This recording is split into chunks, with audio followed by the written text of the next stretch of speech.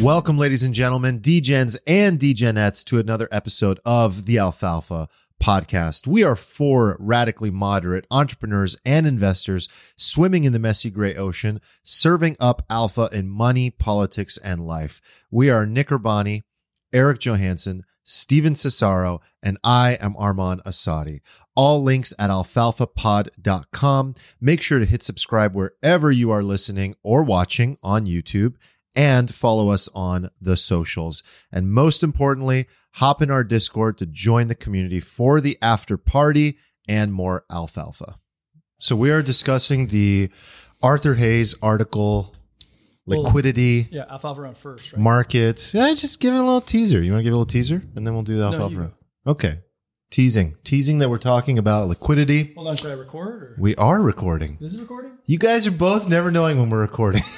Oh, I didn't hit the button. That's Steven's move. I didn't hit the button, so I was ready to hit the button. Stop stealing my shtick, please. Sorry, I didn't know. I We're recording. We can use that, right? To differentiate here. Let's use that. Right. So why don't you give a quick teaser, Steven, and we'll go off around. What are we talking about? We are going to have a discussion about a topic we've touched on a little bit in the past, a little touch and go, topic of net liquidity and the effect that is having, not just on the crypto markets, but on all financial markets right now, basically. So I figured it's time to do a deep dive on that, especially since Arthur Hayes just actually wrote about it in his latest blog post. Was it Teach Me Daddy? Yeah. I'm just going to be chiming in saying daddy as much as I can throughout this episode. I know you like saying that. Will be my role. I love hearing it more than anything. So let's kick it off with the alfalfa round, Nick. No trades this week or moves. I did kind of dive into FTX US. I think Steve and I were looking at it on the plane on the way back from our hike. And there's just no liquidity on there. So I just was looking at, how much liquidity is available. It didn't seem viable. So going to move on and look for other options. But that was it for this week. I'll reserve the rest for when we talk about net liquidity. Cool. I got a great alfalfa this week. It's like an Armand style alfalfa. It's a non-trading alfalfa. Yes. And it came up on our camping trip. You guys wouldn't even realize this, but you guys would, but the audience wouldn't realize this, that all of our podcast cohort here, except for me, but including David, use skincare products on their face. Like we're talking cleansers, salves, foams, all kinds of nonsense. And I did not realize that this was such a big thing. I'm in your club. No, you're using all this stuff. Well, Kiehl's, no, remember? Kiehl's? No. You're a Kiehl's man. So I realized... No, he's the Kiehl's man. Okay. He was the Kiehl's man. Yeah. Okay. So anyways, let me just fast forward here. I got home to Mina and I was like, Mina, you know what? Like these guys are all using these skincare routines. And she's like, yes. So she got me all set up and I'm on, my second day of using skincare. And is there a little SPF in there? A little daily protection? No, I'm going step by step. Right now I started with a face wash. Oh, wash. And then I went straight to the hard stuff, retinol. Mm-hmm. Yeah. I'm going younger. Wow. So yeah. Serum? Do you have a serum? I have a moisturizer. Okay. So yeah, catch me in 6 months. Yeah, I'm going to lose the mustache. I'm going to be like a 15-year-old. Steven does the 4-step process. The serum. I literally told retinol. you I wash my face with water. You did say use that. one serum. But you have 4 different things. It's the most efficient, minimalist skincare Your routine was by far more complex than mine. You remember this. No, he just explained it in a complex way. It's actually pretty simple. That's pretty Steven. I like it. I reject all of this. We can move on. All right. You're up. Oh, I guess this is going to be a bit of a left turn, but I've been focused on S&P, especially the ES futures contract, because I think it's kind of the guide for all the risk markets right now. ES last week lost a pretty critical level I'd been looking at, and Ethereum followed suit through it like a hot knife through butter. So current plan this week, I'm kind of expecting a trade up in both of those assets and a retest of those levels, or at least close to it, and looking to hedge out quite a bit, if not all my position when that happens, and then see what happens post meeting. Kind of expecting a bit of a nuke post meeting. Jackson Hole you're talking about. Yeah, Jackson Hole Friday. So I think there's a lot of risk there that I want to avoid, although I think I am still bullish over the next few months. So I'll be looking to re-enter, but we could definitely talk about that a little more as we go into debt, into depth. Freudian slip. Nice. Cool. I've been really trying to find a minute or 3 here or there to just think about how I want to play the merge. It's probably something, maybe it'll come up in the episode today that I can uncover a few things, or maybe we talk about this offline and I bring it up again in terms of my decision. But I'm currently staking on Lido, a very small portion of my bag. It was done a couple months ago when Nick and I first dived into it, and we were looking at just generally getting in the queue, and I wanted to play around a little bit. Most of my ETH is unstaked still, and I'm just trying to figure out what I want to do. Is ETH POW important to me? Do I want to kind of like keep everything and have that available as an option? Do I want to get on all nodes? It's something that I was like spending 3 minutes looking at yesterday, and then that led me to looking at some SaaS staking solutions and comparing like block staking, which checks more boxes. I actually threw this in the Discord to see what other people thought as well, to see, what are the best SaaS staking solutions if you don't want to go through all the work manually, because it is a little cumbersome and it is a little technical. So just thinking about all the different options I have, how I want to play it going into the merge. Do I want to trade at all? Do I want to actually sell anything and or play some of the things that we'll be talking about today? I mean, Steven has a plan to buy a winery here, and I was looking at that and thinking about, will I trade any of my ETH in a similar manner? So it's a lot of questions I've been asking more than anything, but I think it's just important to kind of get a clear plan in place before the merge, so you aren't in a reactionary position. That's the number one thing that I'm currently focused on, is not getting reactive, because I do think there's going to be a lot of unpredictable things that go down. So I want to have my plan in place. This upcoming episode is going to help you a lot. Awesome. Cool. So back to calling me daddy. Let's break that down. Who can Want me to lead give off? us a little? Yeah, lead us off. Okay, so Arthur Hayes wrote an article called "Teach Me, Daddy," and he's actually asking his like macro trader friend, what's this guy's name? Felix Zulauf, the macro specialist. He's asking Felix how he looks at this thing called liquidity, which we've learned is actually the most important thing in all markets. And what that means is like how much dollars is in play in the ecosystem at large. And I think what we're going to uncover here is that liquidity seems to be everything with the prices of assets like ETH, Bitcoin, S&P 500, et cetera. And we're going to talk about today the levers that go into calculating liquidity, the change in liquidity, and Nick's going to focus on how to forecast liquidity going forward. So with that, why don't we let Steven lead it off? Yeah. So if anybody hasn't read the blog post, I highly recommend it. It's a really good overview, I think, on what net liquidity is and why it matters and how you can sort of use it in your trading and your investing.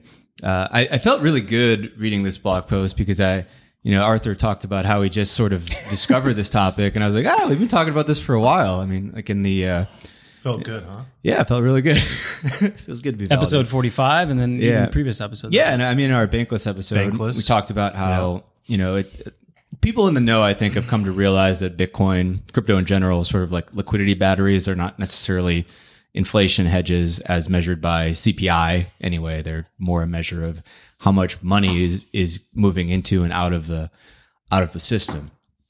And to kind of just simplify this a little bit for people, when we talk about net liquidity, there's sort of 3 factors here. Like everybody talks about the Fed balance sheet, like all the securities that they've bought, treasuries, whatever it may be, that's kind of sitting on there.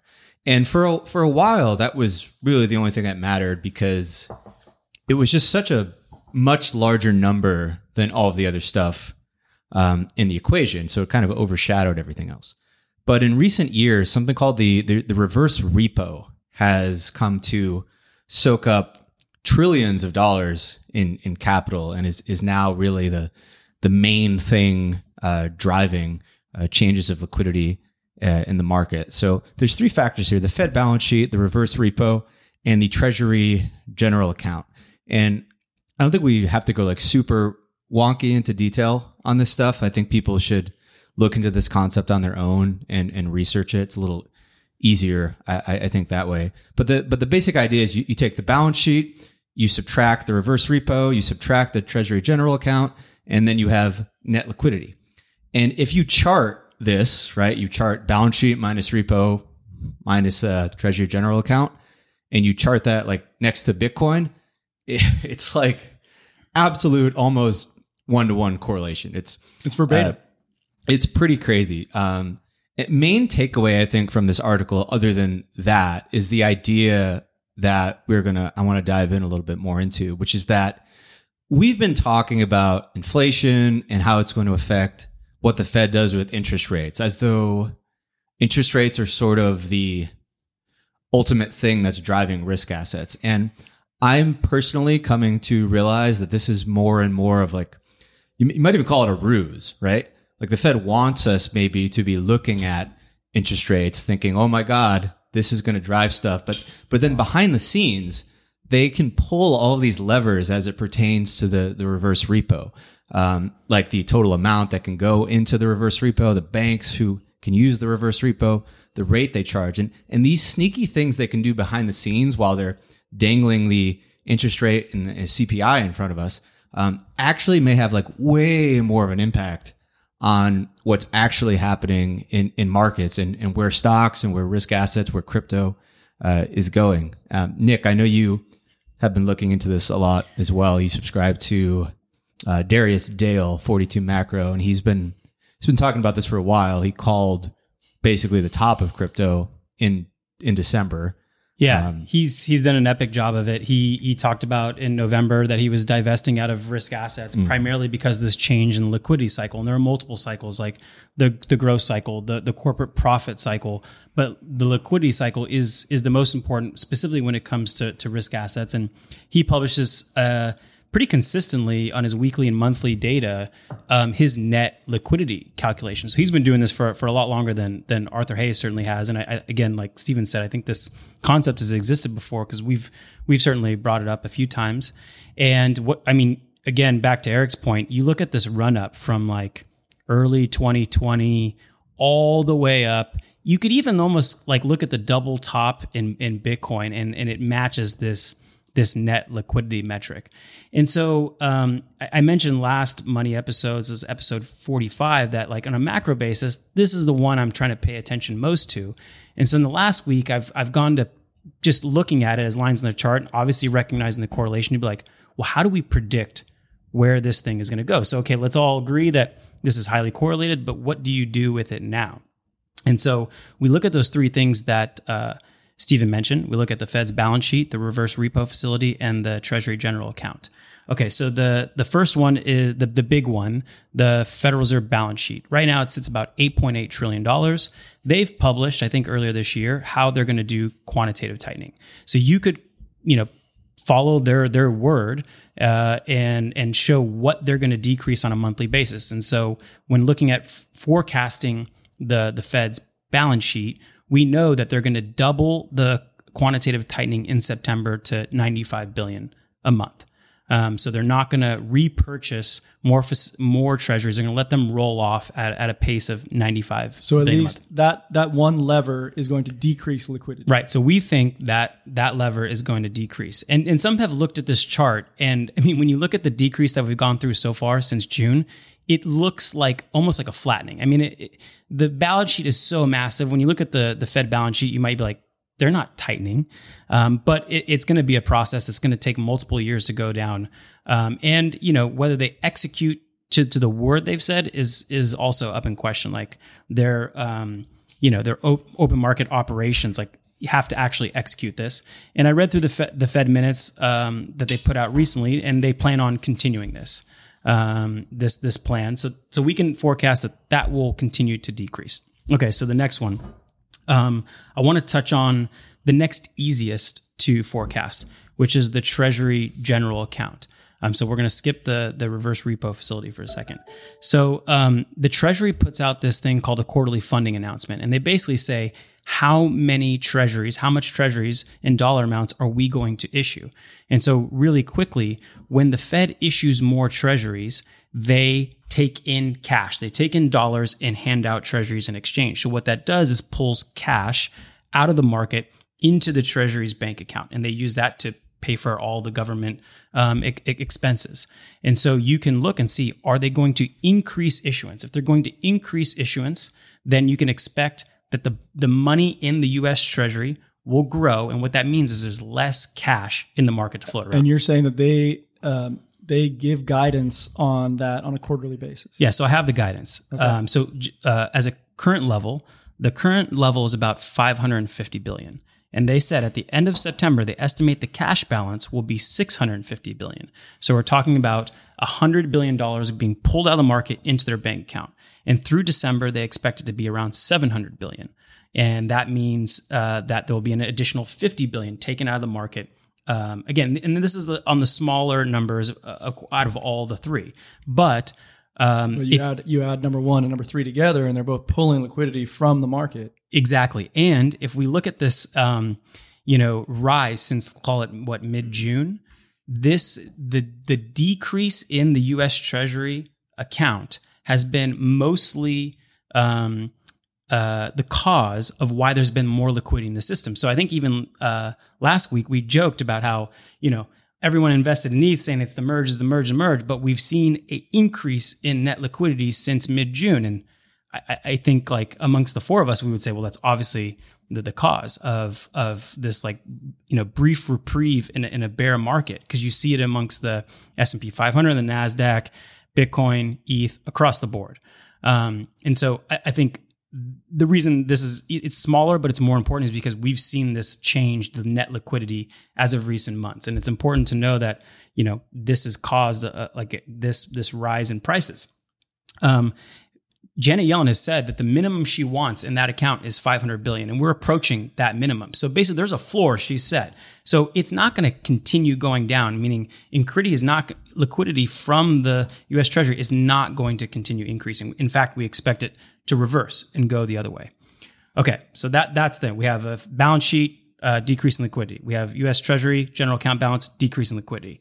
The next toughest the next one is the toughest to predict, I think. So the reverse repo facility. So again, this is a place where the Fed lets banks, money markets park cash. In exchange, they give them treasuries or securities and say, we will repurchase this asset back at a price. And that price is about 5 basis points higher than the lower range of the Fed funds rate. And right now, that rate is higher than a 1-month T-bill. So if you're a bank and you need quick liquidity back and forth, you can go buy 1-month T-bills, 3-month T-bills, that kind of thing. And right now, you can go to the Fed and get a higher rate overnight and zero risk. It's a no-brainer. Zero risk. So that's why this has been climbing. Now, what could change that? Right? Well, if market participants say, well, I don't want zero risk, and I don't want a minimal return, I want to take risks. So the three things I kind of looked at was there's credit risk, meaning they would rather lend that out to other parties and make a higher return. There's equity risk. They would like to invest that into companies, into the stock market, say, for example, and they want duration risk. So they're not willing to just look at overnight rates or 1-month rates. They're willing to invest on a longer time horizon. And so this is where it gets tough to predict, because this is the market participants at play. And do they see an economy that has good fundamentals or degrading fundamentals? And so right now, I think on the whole, it's kind of a mixed bag. But right now, clearly the market is saying we're not willing to take that kind of risk. And right now it's at, I think, $2.3 trillion, all the way up from zero a couple years ago. And I've seen some forecasts up to 2.5, even high as 3 trillion. But while we're getting this mixed bag of economic data, we can expect that this might flatten out potentially and to a slight increase. But there could also be some really good economic indicators, right, that come out and the market decides to take more risk. So they pull money out of money market accounts. They pull money out and put it to work in the financial marketplace and into the economy. And so you could see this thing move up and down pretty quickly. And so that's why I think it's tough to predict. I think Arthur says that the Fed does have some knobs they can turn to kind of incentivize or disincentivize people from using this. But I do think it's mostly up to the market to decide, do they want to take more risk? So those are the three things. And just as a summary, balance sheet going down, reverse repo facility potentially staying flat, and U.S. general account probably increasing, which means less liquidity. So I don't know. This is where I have my little bag of cash that I've been waiting to deploy, and I'm like, I don't see this going in a positive way where net liquidity will go up. Right. Let's make this as dumb as possible. We've seen every asset class track this net liquidity number. Stocks, crypto, everything. So this liquidity number matters for prices. And liquidity, based on what Nick just said, seems to be like it's going down. Liquidity is going to go down. So the way I view that is time to be careful. To be careful. And let me add on to that. And this is from, again, Darius Dale's kind of predictions or just analysis of what he's seeing. He's seeing a pretty wide range. So if that in the future, if some more positive economic data comes out, we could see the reverse repo facility decline, which means there's more liquidity in the market. And right now, the market is already pricing that in. So he does a really great chart where he basically matches it with the S&P 500. And right now, he says it's around, based upon how much liquidity is in the market, equivalates to a 4,100 S&P. So we're a couple hundred points roughly above that. So the market is pricing in that liquidity will increase. So it's kind of front running a potential liquidity increase. So when you look at risk return, you're like, okay, well, yes, if liquidity increases, the market ends up being right. But if it doesn't, not only does it have to get back to par where it should be based upon how much liquidity, but then it's going to correct to signify, this liquidity might decrease. Well, I agree with you. But let me tee up Steven here. And I think this is something that you probably want to talk about is the fact that we do have something important coming up in November, right? And these midterm elections. An election. Okay, so if the Fed can simultaneously signal that they are combating inflation by making the short-term Fed funds rate go higher, right? They're going to say we're combating inflation doing that. But at the same time, they can provide a little extra liquidity to the market in the background, like Steven mentioned at the beginning. Well, now they're boosting the economy or boosting the stock market and boosting asset prices for the voters prior to November, and they can say, and we're fighting inflation. So I think that, in sort of a longer term situation, we look at liquidity being this is going to go down, but maybe in the short term, you would say, well, they can kind of fudge this using the reverse repo facility, and maybe they can kind of pump it into November at least. Steven, what do you think about that? No, you didn't just tee me up. You took my take. I'm sorry. I kind of got going. I got started. It's a great take. Can I just say the previous two little monologues were absolutely phenomenal? Nick, what a distillation. That was so helpful for me. Okay. Go ahead, Steven. Well, that was a good explainer. So yeah, I guess I'll throw my current thesis out there now, and I think it's probably slightly different from you guys because you have different positioning than I do. First off, I think it's really important to touch on the last point Nick said, right? That if you are long risk right now, you are not just betting on net liquidity increasing from here. You are betting on net liquidity increasing from here beyond what the market is already pricing in, because the market is already ahead of where liquidity is, right? So that's kind of some points for the bears, right? You have a higher hurdle to overcome. So I think it's important to get that out of the way, because if you want to buy this thesis I'm putting out, then that's probably the biggest thing to consider. I think that for a while, I've thought that most of this is political. It's a lot of smoke and mirrors. I don't think we've had free markets for a long time. That was my question around all of this. What's the motive here? My base case coming into this year, honestly, was that we're going to see some posturing and then ultimately a foot off the brakes heading into elections. But in the beginning of the year, I don't think I had this framework to work with exactly. It was just more of a vague kind of gut feel about things. So I'm glad that we've kind of hashed out this liquidity thing a little bit more, because it allows us to talk in more detail about what may or may not happen and why. I think that one of the biggest things we have to look at, right, is we're going to talk about this in the next episode, actually. But yesterday, or maybe it was today, the Biden administration basically said they're going to go forward with this debt forgiveness plan. $300 billion just.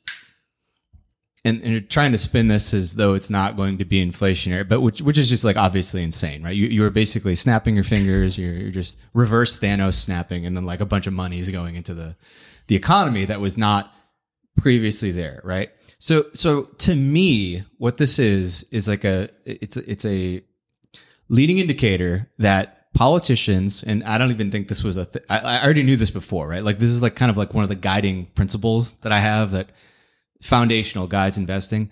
Policy is made by individual politicians who are incentivized to further their own short-term ambitious goals, which means getting elected 2 months from now, consequences years from now, be damned, right?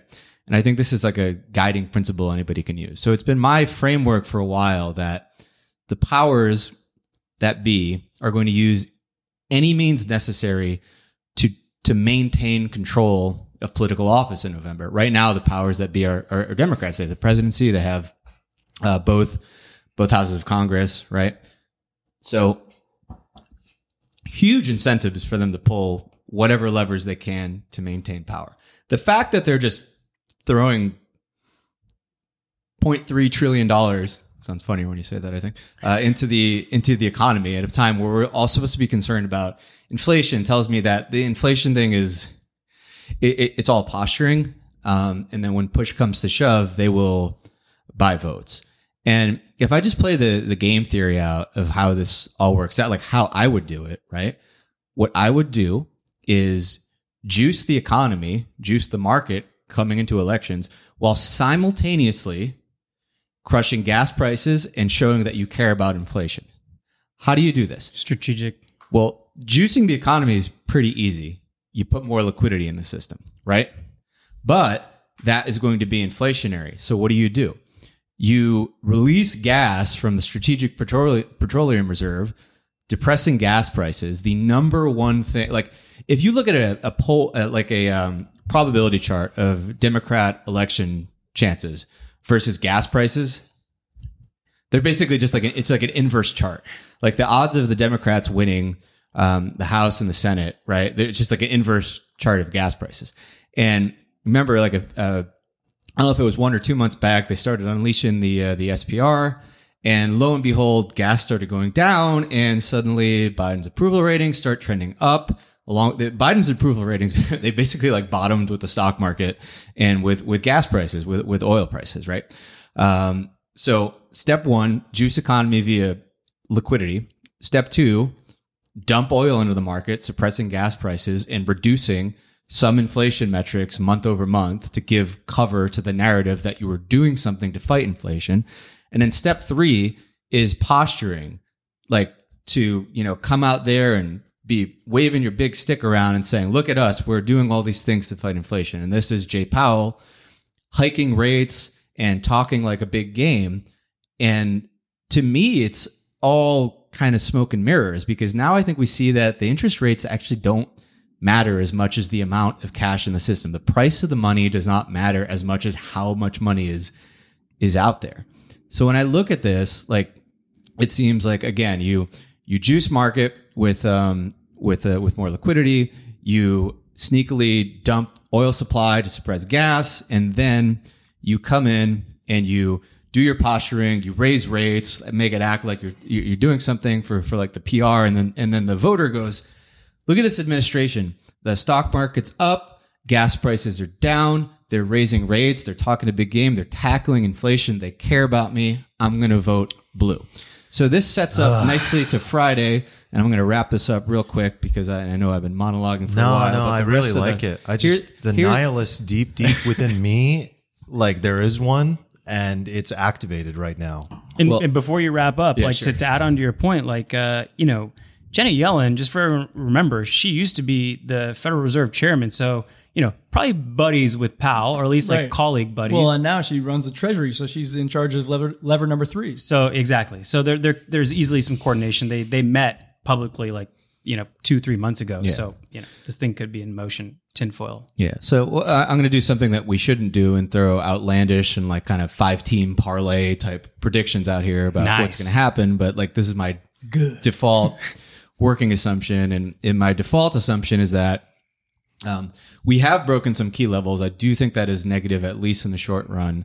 I think we get a run up and a retest of those levels on ETH and S&P. I think that Friday at Jackson Hole, you see the fire and brimstone rain down from Jay Powell via his words. I think the market reacts very badly to that. I think we nuke going into that. I think they even follow through with actual like larger than expected rate hikes, possibly in September. But if what they actually end up doing behind the scenes is turning back on the liquidity spigot via tweaking these like reverse repo metrics that nobody seems to be talking about because everybody's just talking about CPI and the federal funds rate, then what you could end up happening is that you could have like ETH bottom at like 13 or 12 or something, but then the stage is set for it to just absolutely rip going into the merge/elections because you've got peak fear in the markets with the rates, but then the liquidity spigots get turned on, and then you just see the politicians do what they're incentivized to do, which is just like pump it going into November. So that's kind of what I'm positioned for. I mean, obviously it would be very lucky if all this plays out exactly as I'm saying, and I always reassess day by day, week by week. But yeah, like currently I'm planning on selling a rally, buying fear after Jackson Hole, and then probably selling at some point into the midterms or after the midterms and reevaluating, because I do think it probably does get ugly after that at some point. We could talk about that later, but that's kind of my theory for the next month or two. You make it sound so easy. And I just want to talk about why I think it's not that easy. Cause like I can make an alternate case, right? Like, so Friday at Jackson Hole, like maybe Jay Powell comes out way more hawkish than he had been. And that's probably what's going to happen. But at the same time, on Friday, I think they're going to come out with a core PCE metric. And the core PCE metric might come out lower than it had in the previous, calendar period. And it's like, oh my gosh, maybe they're going to say like, well, inflation has peaked, and then maybe the market rips higher on that news. So, and it could happen like with the same thesis in mind, that it's like, oh, well, prior to November, let's front run this like bullish sort of behavior, and let's all buy on this like lower PCE. And to your point, I was just going to say the last PCE was 4.8%. The current median forecast for some reason is also 4.8%. So if it does come down from previous months, which CPI and core PCE are somewhat correlated, then yeah, you could be below forecast, and that narrative could easily continue. Right, and I'm positioned for a pullback, and that's sort of my fear, is that like, oh my gosh, what if it just freaking takes off from here? And then you go into Armand's question, is like there are like asset specific idiosyncratic things going on, like the ETH merge, where it's like, oh my gosh, well, if you line that up with like a bullish macro narrative, it's like this thing could really, really pump. And then to add on to Steven's point is, I don't think inflation is going to be this linear path downward, right? Especially if you stop the release from the SPR, gas prices, oil prices could go back up. And so, maybe in a few months, maybe potentially after the midterms, we could see an increase in inflation. And that could be maybe a potential trigger for the market to be like, wow, maybe this thing isn't going to go down in a linear fashion. I think Jim Bianco posted this great chart like in the last week, and it basically showed from every month since June 2021, what were Wall Street's estimates. And it shows that a bunch of these curves for every single month, what it projected to go down to. And basically every single month, they projected that within 12 months, CPI would go back to 2%. And they consistently do it. And so they're obviously been consistently wrong. And so, if it does go down linearly, everyone makes money, everyone wins. But if it doesn't, then there's a gap between what the market's pricing in and what actually happens. And so, yeah, all these things could come to play to play out, both of your scenarios, I think. But I think our scenarios are only differing on a very short-term time horizon, because I think we're aligned on the idea that as you remove liquidity long-term, prices are going to come down. It's just like, what's the path to get to that point? The main thing holding me back from your scenario, which I do think is plausible, right? And I do think ultimately anybody who tries to tell you they know exactly what's going to happen on a 4-week time horizon in the markets up and down and then back up again is, it's just not a thing that's easy to do. Europe right now is just, it's a complete shit show, right? Like German energy prices are 14 times their seasonal average right now. And world energy markets are connected, right? Those high energy prices will bleed into US energy prices, because to a certain extent, like this is a global world. And if you are like an energy exporter or energy producer, and you can figure out a way to get 14x what you're getting in the US because someone in Germany is willing to pay that, ultimately that's going to pull some supply, I think, from us, move it to Europe. The prices go down, but ours go up. So like, I think that if you are the Fed, you can look at US stuff month over month and go like, oh, we've peaked. But realistically speaking, it's very hard to zoom out, look at the energy as it is across the whole world right now, and project out to the winter and think that. But CPI did come down. Am I right? Like CPI did come down, so PCE could come down in one reading, and that could like change a narrative in the short term. Yeah, I mean, so if you believe that theyese guys are they're just Michael Scott driving the car into the lake because the GPS tells them, the data tells me to drive into the lake, like, sure, right? But like, you also have to be completely blind to not look at Europe and be like, holy God, like, because UK inflation was what, 13-14% in the last print. And speaking of Europe, it's crazy. Do you guys remember at Churchill, the four of us plus Marcus, we were sitting there right as war broke out, Russia, Ukraine. Before war broke out, to be specific. Oh yeah, it was as troops were getting close to the border, and Nick goes, "How about European nat gas? Should we go like ultra long here?" Do you have pulling the trigger on that trade? It's really hard to trade nat gas. It's fucking impossible. Yeah. Like, I even try to chat up a natural gas trader, and he's just like, Padawan, good luck. Like it's hard. So yeah, we try to look at different equities to like buy calls on, and it just didn't. It seemed kind of tough. Italian nat gas company that I was looking at. Yeah, we tried to dig in. E or something. Yeah, that was. I mean, I think we had the right thinking. We just didn't know the right mechanism. It's hard to execute on nat gas. It's a wild market, so I wouldn't. Right. But yeah, you would have made a lot of money. Oh my God. Shucks. Well, like that stock over the last 6 months has been flat. Like the Italian nat gas producer has been flat. Well, that's just, there you go. Easier said than done. Yeah. So the mechanism is half the battle. Right. I have a question. So another Darius Dale shout out. I'm a subscriber. The guy grinds, and he showed that that let's say things do plan out as the market is predicting, that we do have a linear decrease in inflation from core PCE going, say, from 4.8% to like 2.5%. What he showed in previous data is that whenever that metric goes down by 2% within an 18-month period, like it goes down that fast, you have an actual recession, like a real recession that everyone feels, not a technical 2 decreases in GDP or 2 quarters of decrease in GDP technical recession, but a real one in which growth goes down, corporate profits go down, yeah, exactly, unemployment goes up. And so, to this point, people have said, well, bad news is good news, because if that happens, then the Fed turns on the liquidity spigot. And I don't know. It's, what I've been thinking is that be careful what you wish for, that if this happens, because I don't know if that necessarily means that asset prices go up during a recession. And so this is one thing I've been playing around with. Let's say they are right.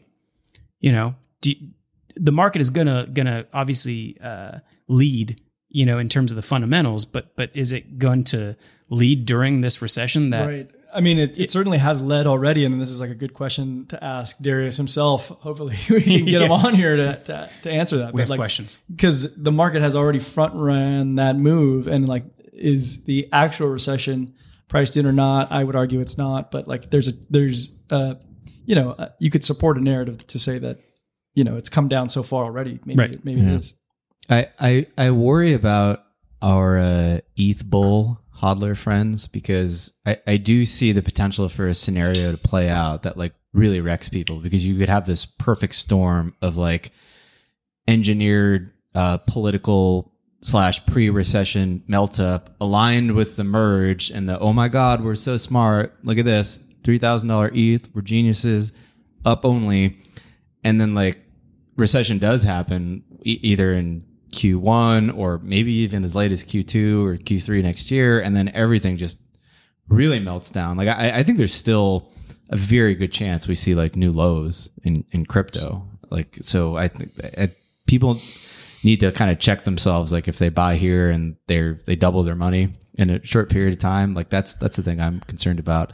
There could be a non-causal correlation between the merge could and be like this liquidity perfect storm cycle that makes you think ETH is this super special asset that's destined to go up only forever, when reality it's just this perfect combination of events that kind of boosted it in the short to midterm.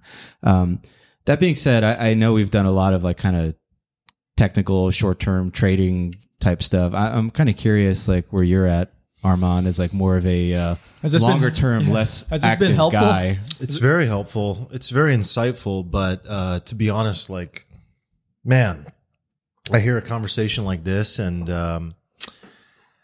I can't help but feel a little cynical sometimes. It's really rough. I have a lot of compassion for people that have to sit back and watch things happen and unfold before their eyes. Stephen, you mentioned kind of this like tinfoil take on things. And here's the main thing that came to mind for me throughout this whole conversation is like everything that we seem to do. I know this is a money episode, but I can't help but put my politics and life hat on around this. Everything that our government, and we are obviously speaking from a US centric perspective, but that affects the entire planet and the world economy. And so much of what we do is what dictates what happens for the rest of the world. That's a huge responsibility. And the people in charge do not at all seem to have our best interests at heart. That's like the core fundamental thing that continues to come up and show itself over and over and over again.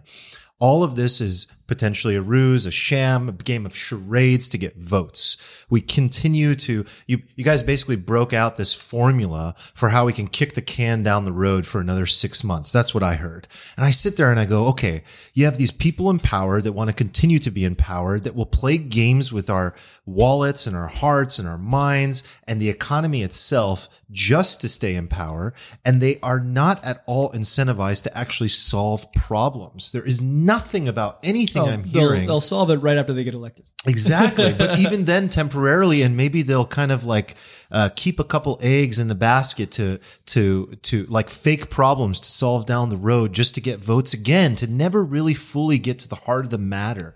And that frustrates me. And the old cynical guy in college that was like a nut job, like kind of like just got awoken again, because I look around and I think like, okay, great. I'm glad we have this podcast. I'm glad I get to talk to you guys about this stuff and learn. I feel privileged, and the people that listen to this podcast as well that enjoy this kind of stuff get access to this, and they go, okay, great. I get this information. How am I going to play this? What am I going to do with that? But 99% of citizens just sit around getting sloshed around, and they don't know how to play this, because there is no way to play this, because even what we're doing, I love it, but I'm still torn on, is this science or is this astrology? Because like I made this joke over the weekend, but like so much of what we're doing honestly just feels like astrology for dudes sometimes. And it's fun, and some women as well. We know we have some women in the community that enjoy it. But it is just sitting around and finding patterns. And sometimes it's like creating these like self-fulfilling prophecies of things that we think we got right. And then all of a sudden we got it right and we think we have a pattern, and nope, it never happens that way again. And we have to recreate everything from scratch. And I'm feeling a little fucking cynical right now. That's really all I have to say. I think this is a good area for you. Focus on what are the fundamental human truths, not the lines on the chart, but the fundamental human truths. And like, do you believe it is a fundamental truth that the incentives of government and human nature align so that we will always choose short-term can kicking? We will. Yeah. And it's that. Do you want to feel good or do you want to make money? And so thank you. That is kind of the next point, is like, you cannot be a victim. You have to take responsibility, you have to listen to this podcast.